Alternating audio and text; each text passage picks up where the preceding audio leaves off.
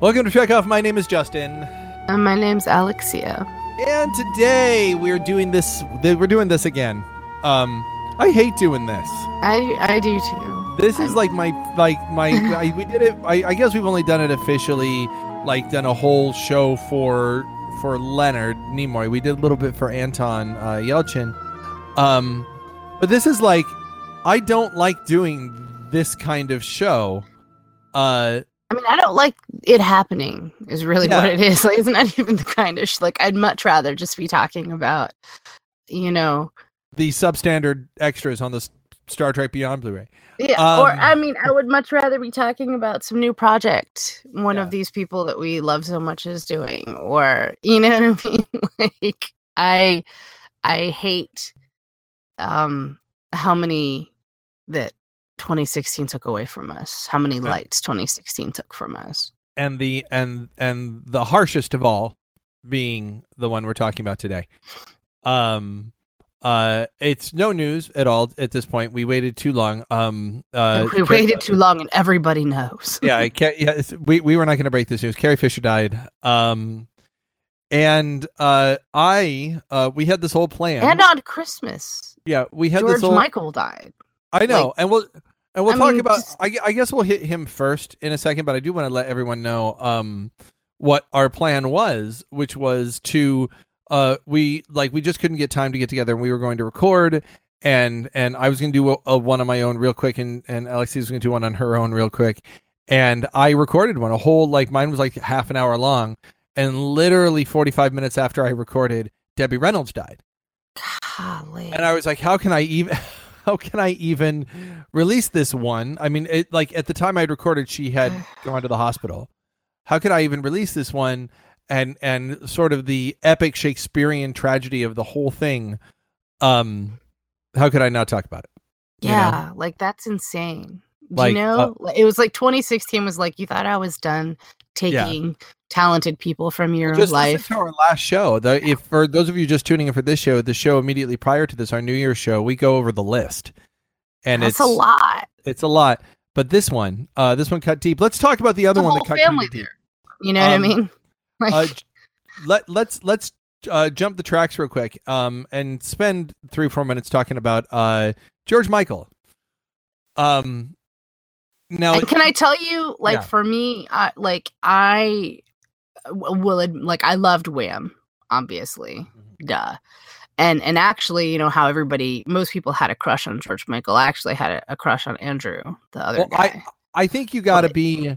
I think you got to be a very particular age for this one to hit you in a very particular way. Well, I think it hits you. I think part of it isn't even just he's not that old. Like, he wasn't, you know what I mean? Like, it's one thing when someone who's 69, 70, it's like, it sucks and it's not happy, but like, you kind of, it's not like things happen. How could that have happened? Like Zsa Zsa Gabor happened, but she was like almost 100. Yeah.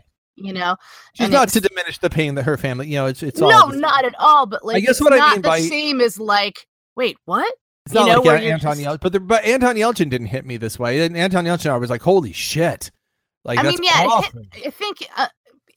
But this, I didn't grow up with Anton, so like, I think that's the thing about George Michael. Like, this youth being cut down and this talented youth being cut down, but not necessarily like George Michael was a staple of my childhood for sure. Because you and I are within like 2-3 years of each other, and people who grew up at the very particular time when we did, less so with Wham. At least for me, I think that Wham skewed just a few years older than me.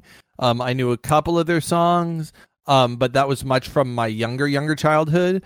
But starting with Faith, George Michael was like, I'm trying to think of a modern day like equivalent, take the stardom of.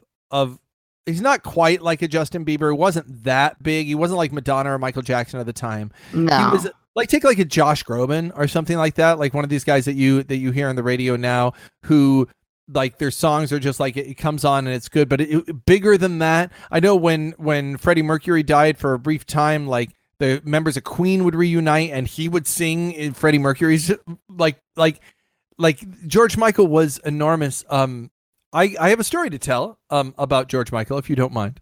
Yes, and I told you this story, but I tell our listeners. Trek Off is a venture from Endlight. Endlight, which came out of me doing ninjas, which came out of me acting, which came out of me doing theater, me thinking theater was something that I could do coming out of a successful high school theater career. Me doing theater in high school because I was encouraged in a huge way to do it in middle school by a thing. And so I'm tracing back you listening to the show, dear listener, all the way back to middle school. Let's go back to the mid to late 80s. When I in 5th grade I had a pretty good singing voice, and I did choruses, and I got the occasional solo here or there, but it's very hard for me to get along with people because I'm a weirdo. And I auditioned which we love, for the record. I auditioned for and got like one of the roles in Cabbage Patch Dreams. They've set it in time. There was a big deal. Oh my god, that was a thing. As Bo Weasel, and I thought I was a fairly good opinion of myself. And then I went to 5th grade, and I auditioned for Alice in Wonderland, Cinderella, and I didn't even get the chorus. I got nothing. And it was like a 2-day audition process. It was a huge deal. At that young age, it hurt, and I cried. Oh, that's rough for sure. And I was done. And I went back to doing some chorus and stuff, but I never really thought of myself as being able to accomplish much in terms of being, it's easy to be in a chorus because there are 100 other people there, and you're doing the music, but you need to have a certain amount of moxie to even attempt to do an audition. But when you do an audition, you have to be able to go in with a certain amount of ego and a certain amount of you have to go up there and be able to own it and feel like you can own it. I did at the very last minute, because I was taking guitar lessons. I learned how to play Faith on my guitar, because it was in the key of E, and it was really easy. And it's a great song too. It's happy. It's fun. I auditioned for a talent show with that song, and I got into the talent show with that song, and I won the talent show with that song. That's awesome. in a white jumpsuit that I bought specifically for it, with somebody else just flicking on and off the lights behind me as if it were a concert, because I felt like that was important part of the show, which nobody else had done. It made it like a little rock concert in the middle of things. So cool. I got a standing. I'm trying to see little Justin doing this little performance. I had to be so adorable. I got a standing ovation from not just my 2 or 3 friends, but the audience in general, who was filled, as far as I was concerned, with an entire school full of people who hated me and wanted me dead.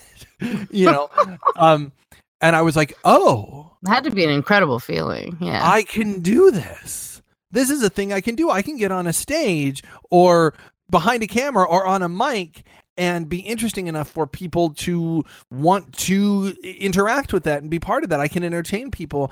And it was soon after that I did an audition for a play, and I was able to come at it with a certain amount of confidence. So that song, the song Faith, which they played a lot the day that George Michael died, that song changed my life, changed everything that I do. Had I not auditioned for that, I'm sure I would have been a chorus kid. Maybe I would have been sort of a background theater kid. I never would have been the guy who went out for the leads and got it. It just, my life would have taken a different path. Isn't it incredible how much that's the thing about artists, like that they can have such an effect, far reaching, not just in the moment of being entertained, but like in what it can inspire you to do. And I'm sure I made out at some point with someone to father figure. Who didn't? Right. Put your tiny hand in mine. George Michael was I mean, it was yeah. like, and for me, man, like, I'm at Christmas dinner at my mom's, and as you know, Mr. A is a little bit addicted to his phone, and we're all sitting around, like eating, Christmas chatting, and all of a sudden he goes, George Michael died, and I'm like, what? Yeah, I know, it's so not what you're expecting. Like he could have said, and the turkey is made out of wood. Like it's just like that, and that would have been less shocking. And I was like, wait, what? What happened? What are you saying? What, like, I started like immediately freaking out, and he was like, well, I don't know. I mean, I just read it. Maybe it's a hoax. I was like, well, what the fuck, man? I was like, why? If this isn't confirmed, you don't just say that shit unless you know. That's not cool. And then later he followed that up with, telling me that she had this heart attack, and I was like, what? But at that point it was like, okay, she had a heart attack. I was like, but she's like in a hospital, right?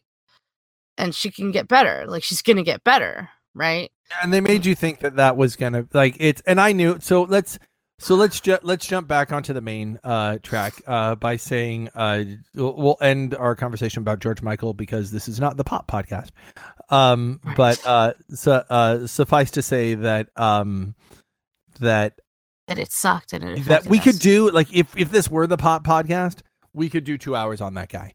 That guy had talent, controversy, chutzpah. He had like a dark period in his life. He had such an interesting story to tell. I mean, I hope to God that this guy gets a biopic at one point, because this guy had so much going on.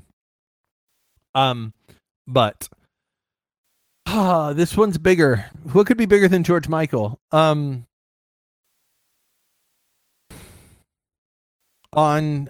December 23rd, on a flight back from promoting her new book, The Princess Diarist, which is, by the way, hilarious. I'm sure. She's the book so funny. She was so funny. The book that got so much attention because she admitted an affair with Harrison Ford, and for which she had done just a number of hilarious interviews. She was on a United Airlines flight and had a heart attack. She was seated next to someone who noticed that she had stopped breathing. Another passenger performed CPR for a while. They got a pulse back. She landed. She was placed on a ventilator and went into the ICU. She stayed 4 days in the ICU and then died at 8:55 a.m. on December 27th. I just felt like it was certainly, when he told me what had happened, I was like, oh, and they landed the plane. Everything's okay. Like, they're gonna, it's good that then they, it's gonna, I was like, wow, that probably made it harder though, because I'm sure the pressure changed and all this stuff. I'm like, fuck. Yeah, it's people were posting, because other people were dying at the same time because it was 2016. And everybody was dying in 2016. But people were posting like pictures. The most recent person who died, then a picture of Carrie Fisher, where it says, when it said that she was in stable condition in the ICU, people were latching onto that and going, haha, she's too strong to let this take, I mean, we all saw the memes on Facebook. People were like, this is, Well, and did you also see the controversy over some Twitter personality? No. Who, I can't remember this girl's name because I don't really follow like Twitter and YouTube, famous people or whatever, but she got a bunch of shit because she basically responded to everybody being like, Carrie Fisher survived, abuse and alcoholism and drug addiction and all this other stuff. You know what I mean? It's like, she's, this isn't gonna take her down, right? And people got upset because she had something to say about it, and she and I understood where she was coming from. I kind of saw both sides of it, where she was like, oh my God, people, like, it's not enough for her to have done all the things that she's done in her life. Now she has to, she can't be allowed to die of something life-threatening that is fair enough to kill anyone. She's got to somehow overcome this just for you. Like, this strong woman has to do it for you, for your peace of mind, for your whatever. And people, was this someone who like really knew Carrie Fisher? Was this like one of your best friends? This was just some Twitter personality, and sure, people. Then I'm decidedly against this person because like. Well, people got upset because I think they sort of felt like she was saying, she should just die or something. And like, I read what her tweets were and I understood where she was coming from. And it felt like it was a feminist point of view. Like it was like she hasn't done enough. Like, we can't even let her die of something that is fair for a person to die from, as opposed to being like, I want her to die. Like, that's like not what she said. No, it's not that she wants her to die, but for there is nothing bad in saying she's overcome all of this. We have, yeah, that's what I'm saying. Like, I don't, and that was the thing too. I feel like she sort of took this feminist stance, and I'm very, obviously I'm very feminist, but I don't like we would have responded that way had it been a male celebrity. It wasn't about her being a woman. It was about her being beloved and us not wanting to lose her. Well, and knowing that she was made of stern stuff and being like, you can do it, she can make it through. I knew that she was probably not going to make it. Yeah. Because I guess you're a nurse and you know more than me, but I was holding on to the hope. I was like, please, I can't. Somebody wrote, and I think fairly, that it's good that she didn't, because she was, it was noticed that she was not breathing, which means, she had to have had her heart, she stopped breathing because her heart stopped. And that means she would have been without oxygen to her brain for a certain amount of time before this dude noticed. Not long enough, she wasn't so far gone they weren't able to get a pulse back. But then they were doing CPR for like 12 minutes, and then they got the pulse back, and then like she was not going to come back and be like in movies anymore. Like that's like 90% of cardiac arrests that happen outside of a hospital, like 9 out of 10 don't make it.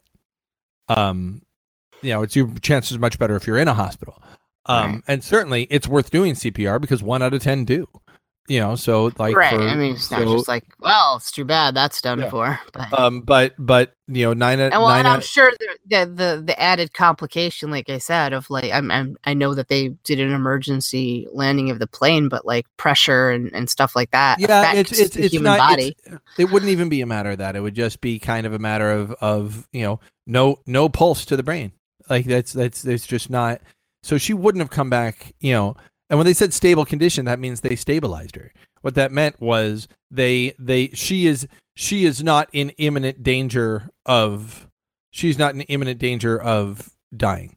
She's not like, that's what stable means, is that she's, her vital signs are stable. That's what it means. Like they take her vitals and the numbers are all relatively stable while she's on a ventilator. That's a stable place to be, but it's, they were probably very, very, you can tell when things have not worked, and when everybody was latching on to it, I wanted to believe too. You hope against hope, but unfortunately, she was just such a strong. And she individual. and I don't want to spend too much time talking about her death, because we're going to talk a little bit more about death, and let's talk a little bit about her life, which is amazing. Yeah, like I actually, something good that came of it, if you will, is that me, I don't watch news programs like at all. It just depresses me. But when this happened, I came across a news story, and it wasn't like a intense news story, but they basically reposted an interview with her from when she was sort of doing the circuit for The Force Awakens. And she was so delightful. Like, and the tagline for the for the interview was best interview ever. And I was like, that's totally clickbait though, right? But it totally wasn't, because she was so funny, and she brought her little dog with the lowly tongue. Yeah. Gary, oh my God, so cute. And like, and I think she at one point in the interview, like when she was asked if the movie was good, she was like, your tongue will look like that when the movie's over. Like it was so, like, she's so ballsy. She was so, what she said something, and I'm probably going to misquote this, but that she thinks in the front of her mouth. Yeah. So we never lie. And I was like, that is the awesomest thing I think I've ever heard. I fucking love that. Well, before, and she didn't, like, this whole interview with this woman, like, she just said whatever the fuck came to her head, and it was refreshing. You know what I mean? Like, so often when you see people and they're delightful and they're charming and they're, you know what I mean? It's not like other celebrities aren't engaging in any way, but she just, there was such an honesty and frankness about her, and it was always so funny, and she was so witty that I'd never seen her in an interview before, and that was sort of my first viewing of it, and I was like, man, that woman rocked, like, straight up. So let's talk about that, and then well, actually, let me talk about one more thing before we do, because there is a capstone, unfortunately, to the story, a capstone which is its own story, which is the death of her mom, Debbie Reynolds, a day later. Gosh.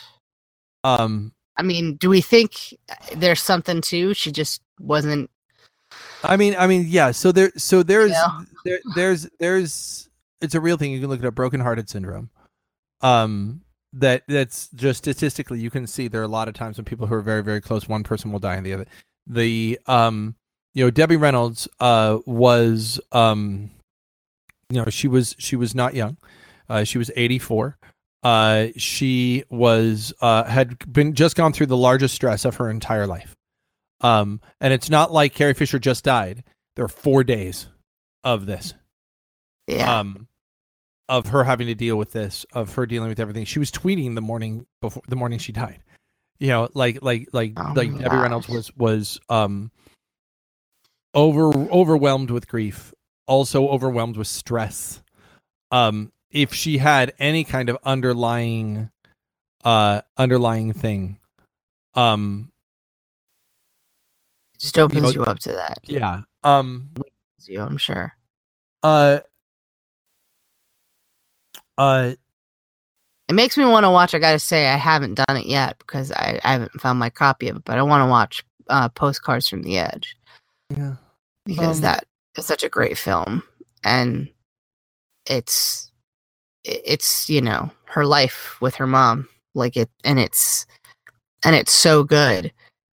And then I always knew that was her story, and I knew that she had written it and stuff. But there are all these other scripts that, upon her death, I found out that she had written. I was like, oh my God, I didn't even know. Let's go back to that. So let's real quick to wrap on Debbie Reynolds, because I again, you could do she could have her own show. Like, we could do an entire show about Debbie Reynolds. Arguably she is as big as George Michael on her own. If she had never had a daughter named Carrie Fisher, as it is, Debbie Reynolds is to generations to come a footnote in the story of Carrie Fisher. That just goes to show how huge Carrie Fisher is. But had Carrie Fisher never existed, Debbie Reynolds would be just a level of Hollywood royalty. Oh yeah. That on its own would be an enormous loss. The fact that she was Carrie Fisher's mom makes it bigger. The fact that it was the next day makes it Shakespearean. I know, right? Like, just like the story couldn't get more like heart-wrenching. Just like, hey, by the way, just when you thought we were done and maybe we were going to get out of 2016 and not lose anyone else. You thought you were sad about Carrie Fisher? Here, let's make it even more sad. Yeah, let's make this even worse. Let's pour some salt in the wound. Yeah. I can't imagine what the family is going through. I can't. Yeah, I can't either. And Carrie Fisher had a daughter, you know, and I cannot imagine how horrible it must be for her right now. So to be coping with so much loss in such a short period of time, it's just horrible. I'd like to take just a little bit of time to talk about Carrie Fisher herself, and then we can spend a little bit of time talking about what she meant to us. She's, of course, the daughter not only of Debbie Reynolds, but of Eddie Fisher, who was married at one point to Elizabeth Taylor, who was on his own a famous singer and actor. He had pop singles during the 1950s. He was in a bunch of movies. He was a giant star. When he got together with Debbie Reynolds, it was an enormous deal. It was like Brangelina, you know, it's like that level of like, oh my gosh. And when they divorced, you know, when that ended also, oh my gosh. So I guess it's more like Brad and Jen. And of course from that came Carrie Fisher. She was born on October 21st, 1956. Grew up backstage on her parents' films, and dropped out of high school. Then was going because she was working. Then started college. Dropped out of college because she got Star Wars, and then launched into her career. In addition to Star Wars, listen to these like her 1970s movies. In addition to Star Wars, she was in Shampoo. She was in a special with Ringo Starr. I'm going to go into the 80s here as well. She was in the Blues Brothers. She was on a Broadway production of Agnes of God. Wow. In 87, she did Postcards from the Edge. She did The Time Guardian, and she was in The Burbs. And that's just the 70s and 80s. When Harry Met Sally. Oh, and yes, and When Harry Met Sally. And she's fucking hysterical in that movie. She's so funny. Yeah. She in the 90s, she was in or she had written Postcards from the Edge. She appeared in Drop Dead Fred. Well, I'm going to talk about her writing too. She in the 2000s, she kind of became the stunt casting. I remember her in Scream 3. I will never forget her in Jay and Silent Bob Strike Back. Do you remember? So there's a great story from that that Kevin Smith talked about, where essentially Jason Mewes was all day long coming up and like, man, when we're not done here, I'm gonna fuck you. I'm gonna eat your pussy. All that being Jay. Oh my God. In between. And evidently Jay was really, really nervous. So he's kind of performing, you know, he was doing his thing, right? He was doing his Jay thing. And Kevin, who was, you know, playing both Silent Bob and directing the film, had Kevin, who was directing the film, had the earpiece in his ear, and he's in the back seat, and so they like for close-ups he didn't have to be there, he was away, but he could still hear their mics in his headphones. And as he's listening to their mics in his headphones, he hears Carrie Fisher go, you need to stop that, because I know you don't mean any of that. I know that you feel safe saying that because I'm an old woman, but to me, I'm not an old woman. I'm still a girl who's hearing you say that and knowing you don't really mean it. And so it's insulting. Wow. And what Kevin called out was that she didn't say, stop that, you're being gross. Stop that, you're being profane. Stop that. She said, you know, she said, you know what, stop that, because you are not being genuine and you're not treating me like a woman. You're treating me like an old person who it's safe to say that to, because of course you wouldn't say that to me if I were young. But evidently she took a real liking to him, hung out with him a lot during those days, and every time she saw Kevin would ask about Jay because she was also a survivor of drug abuse. Yeah. And as you know, as Jay became a survivor of drug abuse, who's, you know, he's been clean now for like 6-7 years. But like she took a real interest in his life after that. So I just think that's a story that hit me. That's really sweet. Well, I guess that's sort of what I mean about her, right? Like she just sort of says things like they are. Like she doesn't mince words, but she's not cruel either. Do you know what I mean? Like I think one of the questions that the girl on the interviewer had asked her was like, you know, about coming back to do another movie. She's like, you know, how did you feel with it? She's like, are you kidding? She's like, I'm a woman in Hollywood over the age of 40, and let's just go ahead and say over the age of 50. Okay, of course you do it. Like she's like, no question. It was just like it was so honest, because it's like that's some true shit, and we don't talk about it, you know.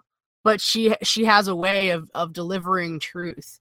And although she would also say, you know, every time I got to do Star Wars movies, they really want me in it, but not all of me. They only want like 2/3 of me. So I have to lose the other third of me in order to be in these movies. Oh yeah, no, and she had this whole funny thing because like the interview woman said, she's like, oh, I hear you. I mean, I'm over 40, and she was like, oh well. She's like, shut up. She's like, you won the gene lottery, okay? She's like, you're gonna be fine. Well, and you know, as they talked about, she was like, you know, you had lost some weight for the movie. She was like, yeah. She's like, I did. It's boring, isn't it? Like, do you work out? And she's like, yeah, every day. She's like, it's boring, right? It sucks. And she's like, well, yeah. It's like, I like to listen to music. She's like, really? What do you listen to? Maybe I could listen to it, and then I could be thin. Like it was just so funny. She was so brash. But she didn't like it. She didn't like it when people told her, oh, you're looking good. Oh, you've lost weight. She was like, you know what? Youth and beauty are not things that you have done or things to be proud of. Like that, those are genetics and time. You know, I would much rather hear about, you know, hey, you look happy. You know, that why isn't that more important? Such wisdom, man. Yeah. Like, seriously. Yeah. I am looking here real quick for a list of Carrie Fisher's scripts that she worked on. She co-wrote not co-wrote, but she tweaked dialogue on The Empire Strikes Back. Wow. That soon. Wow. Yeah, she wrote Postcards from the Edge. She wrote that. She script doctored Hook, Sister Act, Lethal Weapon 3, Last Action Hero. Evidently, an episode of Young Indiana Jones Chronicles. She was pulled in to do some dialogue changes for the prequels. The Wedding Singer. There's a lot of good stuff in there. Yeah, like she and nobody knew about that. Like it just. That's what I'm saying. Like I didn't know about any of that stuff. You know what I mean? Like I had no idea. Yeah. I'm trying to find a complete list. The problem is that they don't have. It's hard to find that complete list because she wasn't always credited. Right. She also was a writer. In that she wrote a series of novels, and then she did a stage show called Wishful Drinking, which she turned into a book, and then an audiobook, and then recently she just released The Princess Diarist. Yeah, I definitely want to read all of her stuff at this point. Her novels are Postcards from the Edge, Surrender the Pink, Delusions of Grandma, and The Best Awful There Is. She wrote Hollywood Moms, Wishful Drinking, Shockaholic, and The Princess Diaries. Princess Diarist. She wrote the screenplays for Postcards from the Edge and These Old Broads. A number of doctored screenplays. And then Wishful Drinking, there are two versions of that as a play. She also wrote a play called A Spy in the House of Me. her, you think that like, oh, she was in the 80s and then she went away. I'm just going to, because she spent time on all of this. Here are all the movies that she was in: Shampoo, Star Wars, Empire Strikes Back, Blues Brothers, Under the Rainbow, Return of the Jedi, Garbo Talks, The Man with One Red Shoe, which I love, Hannah and Her Sisters, Hollywood Vice Squads, Amazon Women on the Moon, Time Guardian, Appointment with Death, The Burbs, Loverboy, She's Back When Harry Met Sally, Sweet Revenge, Sibling Rivalry, Drop Dead Fred, Soap Dish, Hook, This Is My Life, Austin Powers, International Man of Mystery, Scream 3, Lisa Picard Is Famous, Heartbreakers, Jay and Silent Bob Strike Back, Midsummer Night's Rave, Charlie's Angel, Full Throttle, Wonderland, Stateside, Undiscovered, Suffering Man's Charity, Cougar Club, The Women, Fanboys, White Line, and Sorority Row. Wishful Drinking was a documentary made of her thing, which I think they just re-released. Maps to the Stars, Star Wars The Force Awakens, Bright Lights starring Carrie Fisher and Debbie Reynolds, which I want to see. Rogue One, A Star Wars Story. Her voice and likeness, of course, used digitally in the movie. Star Wars Episode 8. Which she's done most of her shooting for. I was gonna say, I did notice in some of the stuff that they talked about, like they, at least I was like, well, she was coming from London, like I assume they got all of her stuff done. Yeah, no, all her stuff done for 8. We'll talk about it. I also want to just, instead of naming everything, I'm gonna say, just to give you an idea how much this lady worked. Now, keep in mind, I have, you and I have been doing this, in like this as a job, acting or performing in some way. For me, it's been just about, I'm coming up on 20 years of doing it. In one way or another. I had my first paid acting gig was just a little over 20 years ago. I have, a resume that I'm pretty proud of. Here, I'm just going to list the number of things. She had one thing in 69, one in 70. This is on TV. This is outside of the film credit she did. So just on TV. 69, one in 77, 4 in 78. She took a break on TV for a while as she did Empire. And then she had 1 in 82, 84, 3 in 85, 2 in 86, 1 in 87. 2 in 89, she took a break after 89 for a while for 4 years, and then 93, 2 in 93 and 95, 2 in 97, 1 in 98, 2000, 2001, 2002, 2003, 2004, 3 in 2005, 1, 2, 3, 4, 5 in 2007, 2 in 2008, 1 in 2009, 2 in 2010, 2 in 2012, 3 in 2014, and 1 in 2015. This is her acting on television. Wow. Like that's what I'm saying. She was fucking busy, man. Like I had you gotta like fucking understand this. Like that is enormous. And she, like, people think of Carrie. She was writing and she was doing movies. Like, do you know? It's mind-boggling. And it's easy to go, well, Harrison Ford became a star and Mark Hamill became a voice actor, but boom, whatever happened to Carrie Fisher? I'm sure you and I have said that she drew the short straw in the past, like, oh, she didn't do as much. I wish I had looked at her wiki before I ever thought that. Because she did stuff that I think wasn't the thing that she's like known for. Yeah. Right. Let me be clear. When I look at let's just look at 2000. That's a disservice, honestly. Like she's so much more than that.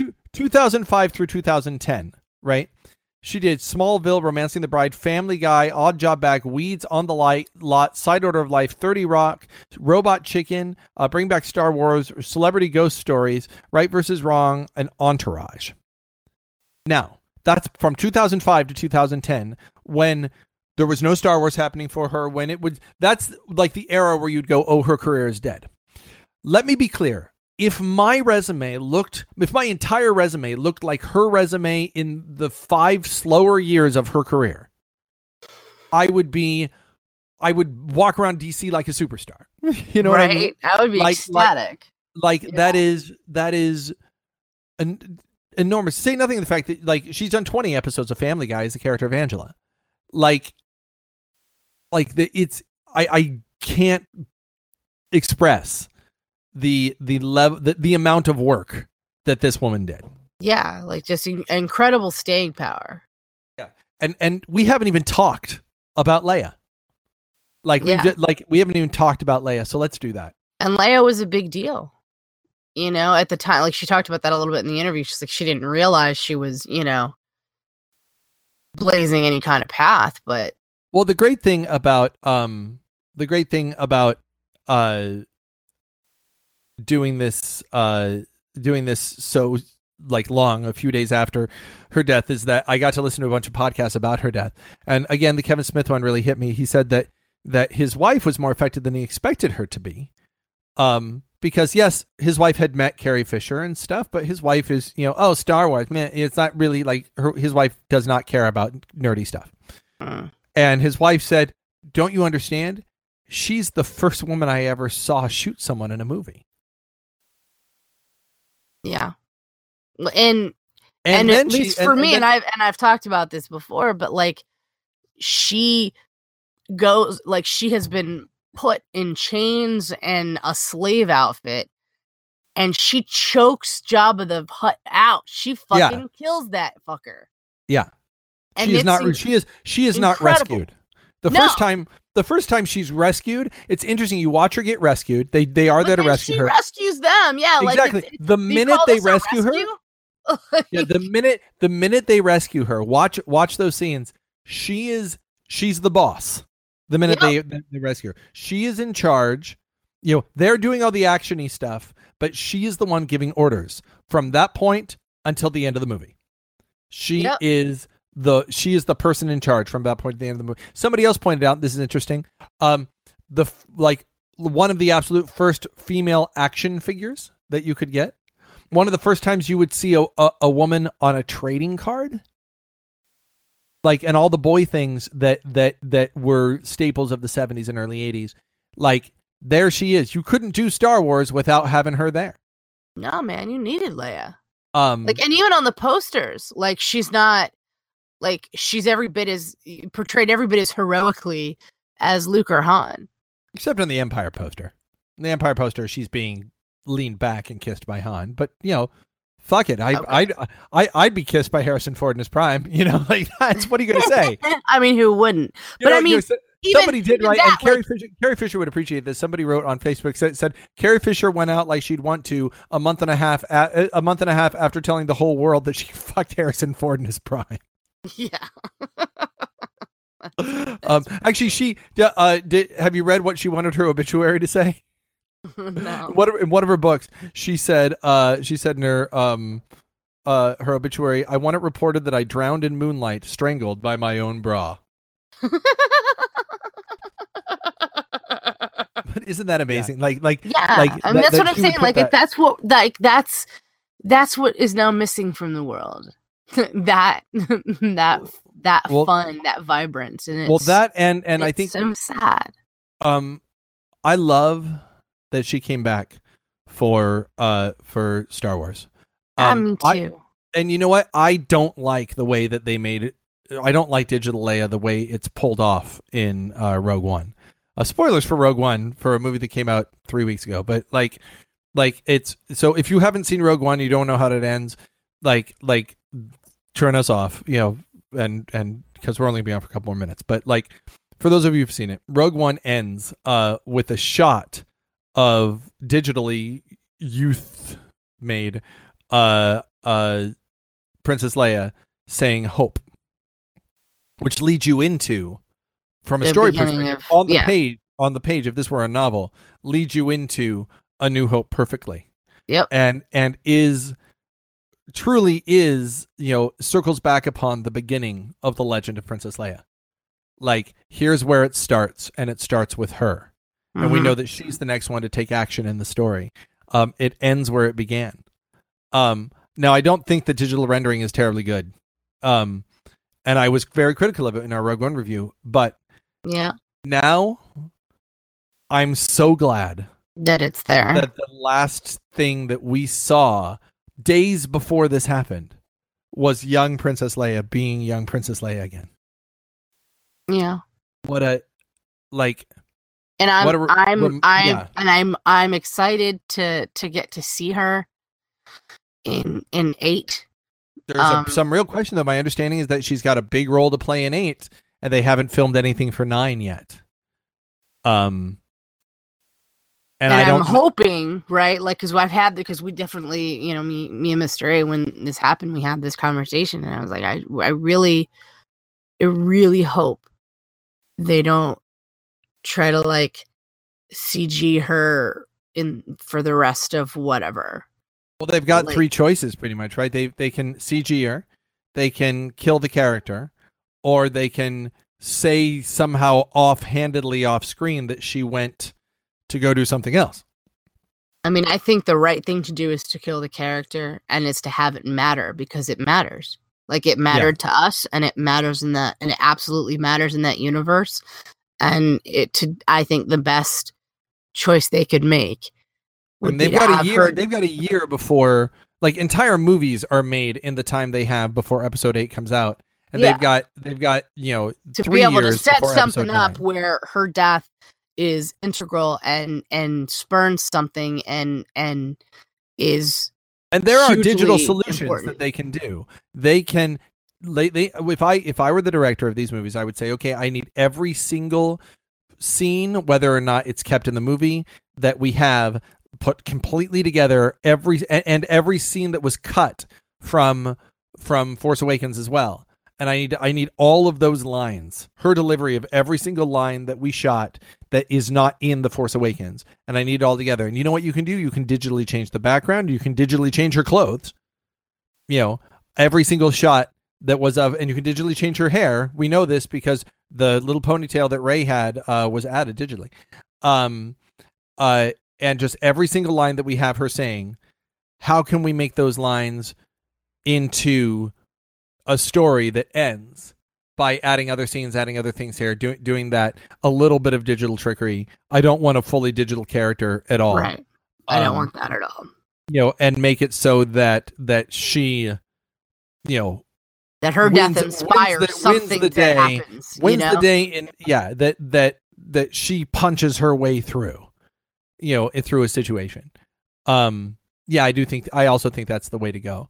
Like in a very, not that it's a terrible, not that it's a great comparison, but like Janeway in Year of Hell, when she's like, I'm just slamming the freaking ship into the bigger ship, like something of that level of like, you know what, I'm going to do it because F you, I'm Princess Leia. If there's a way to do that, that's what I hope they do.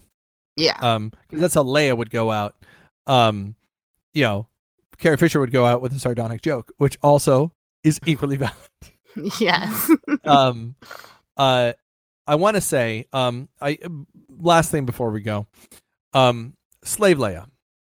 She had such a contentious relationship with Slave Leia. She did not love the concept of Slave Leia. She did not love that she was a prepubescent fantasy. But you can't always control the narrative, and she was. I mean, she was. And for young, barely hormonal, at the time, 7-year-old, not as much, but as I, watched it as they re-released it in theaters, 9, 10, 11, before I knew what it meant that I liked what I was seeing, I liked what I was seeing. She was the first, sort of sexy image for a lot of people, a lot of boys, I guess girls too, my age. There was something about that was subversive, but also allowed. Like, it was like, oh, it makes me feel weird, but also my parents let me go see it. You know what I mean? Like, I guess. It being a woman and not, it hits me differently. Like, I understand the not liking her to just become objectified, but I always felt like what I loved about it was that Jabba tried to reduce her to that, and because of who she was as a character, she rose above and killed that motherfucker. Yeah, and as an adult, for me, that's always been a powerful image. Like, I never thought of it, like watching it as a kid, it never occurred to me that she didn't have power, that she was just a sex object. Like, because we have as a 9-year-old, you're not as a 9-year-old, I'm not thinking in those terms. I'm just thinking of, ooh, pretty, Sure. Like what is what's going on in my pants? And I think that's, you know, that I understand why she wouldn't like that narrative, and I understand why you know, why others would see it that way. But there are a generation of boys for which that is the epitome of sexy.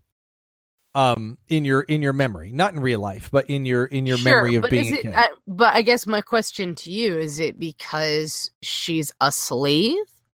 No, it's because you, outside of your mom and your relatives, how often do you have a pretty person that you know in one regard that then you could see in their underwear? You know what I mean? It's nothing less than that. It's not because she's a slave, it's because she's wearing a bikini. Like, it could have been Star Wars The Beach Movie, as far you know, as far as young me was concerned. Like there's Princess Leia. I shouldn't be seeing her underwear, but I am. You know, and it's, I mean, that's so much so that at the end of, you know, I'm happy that at the end of Ninjas versus Vampires, one of my characters shows up in the Slave Leia outfit, just because that was, you know, that was as sexy as you could possibly get for young me. I understand now as an adult why it is problematic. Or I understand as an adult now why it could even be seen as empowering what she ends up doing with that situation. But as, you know, when you're, you know, simple child monkey brain, all I'm thinking is, ooh, pretty. Yeah, like, I wasn't thinking sex at that time, right? Or pretty or what have you. Like, yeah, I was always about the characters. You know what I mean? And the situations. And to me, like, what impressed me, like, it wasn't even necessarily about, like, it was about she was robbed of, like, I'm not talking just feminist wise, like, I'm not like that she was a slave, but she was robbed of agents, of weapons. She had nothing, quote unquote, like, barely even clothes, and she still managed to fucking kick ass. Like, that's what's always sat with me, and I loved. And I will say that Return of the Jedi is problematic for me in terms of the character of Leia. I have a much bigger problem with what they do with her at the end of the movie. Because I feel like they disempower her a lot at the end of the movie of Return of the Jedi. I'm on record as saying that's one of the reasons I dislike Return of the Jedi. Why not dislike? I really like Return of the Jedi. But why movies like Revenge of the Sith are above Return of the Jedi for me is because I feel like at the end, her going to Han and going, "Hold me," is just doesn't resonate with me as the same person who says, Governor Vader, Governor Tarkin, I should have expected to see you holding Vader's leash. I recognize your foul stench when I came on board. That doesn't seem like into the garbage chute, Flyboy. Like, that doesn't sound like the person who's like, "Hold me," you know. Yeah, you know, like, she'd be the one who'd be like, "Hey, hon, you need me to hold you?" Yeah, like that. That's what I would expect Leia to say. So, I mean, Return of the Jedi is problematic for her character, and I absolutely understand the problem. But, you know, just as a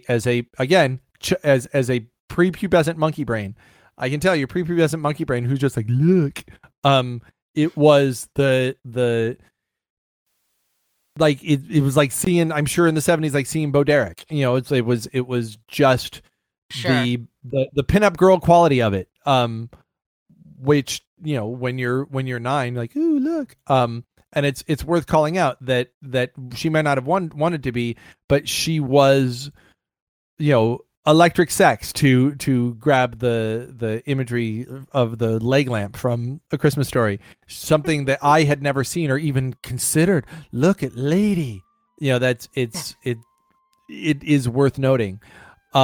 That was also, and how interesting that she could be for me, that and Strong Leia and Empire Leia, which is my favorite Leia, and Carrie Fisher, who is so brash in those interviews. Man, if you can go back and watch the Star Wars Celebration interviews from right around the release of Force Awakens, where she does like a whole hour of interviews, she is hilarious, and she clearly doesn't give a shit. Yes, like so the it's one- so yeah. awesome. Her, So the- her complete lack of fucks. Like, And we've skipped over how her addiction problems, which then she got over and then became a champion of people going through that and destigmatizing that, to her problems with bipolar disorder and mental illness, which she just got out in front of, and she's like, yeah, fuck you, I've got mental illness. That's part of what I've got going through. Maybe we should destigmatize it, because you know what? I have mental illness. You love me anyway. Like, I'm still awesome. I'm awesome. I'm not awesome despite having mental illness. I'm also awesome because that's part of my awesomeness. Because it's part of me. Yeah. And so much that she stood for outside of Leia as a person. That Leia herself got to be sex object and like image of female empowerment and action hero and romantic hero. And general, seeing like Leia, my mom, who's not a Star Wars fan, cried when she saw Leia and Han back together.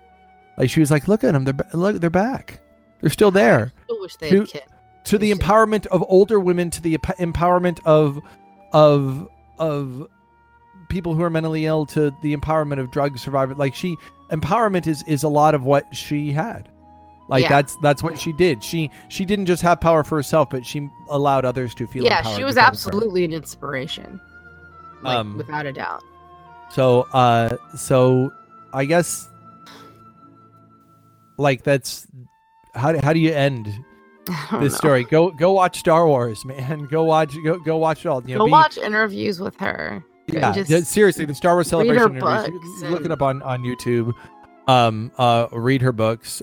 She had so much more to offer than Leia, and even if she hadn't, if all she had was Leia, it would be still would have been fucking incredible. Yeah, it would have been. You know, she like, but she's got so much more than you know, metal bikinis and hair buns. You know, what was you know, between the hair buns that mattered. For this woman. She was an astounding woman. It's an astounding loss.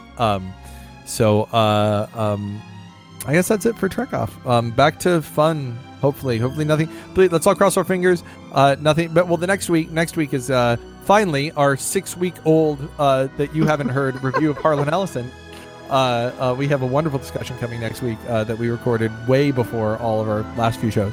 And then hopefully back to some interesting Star Trek and sci-fi news. So for right now, my name is Justin. And my name's Alexia. Trek Off. Trek Off, bitches.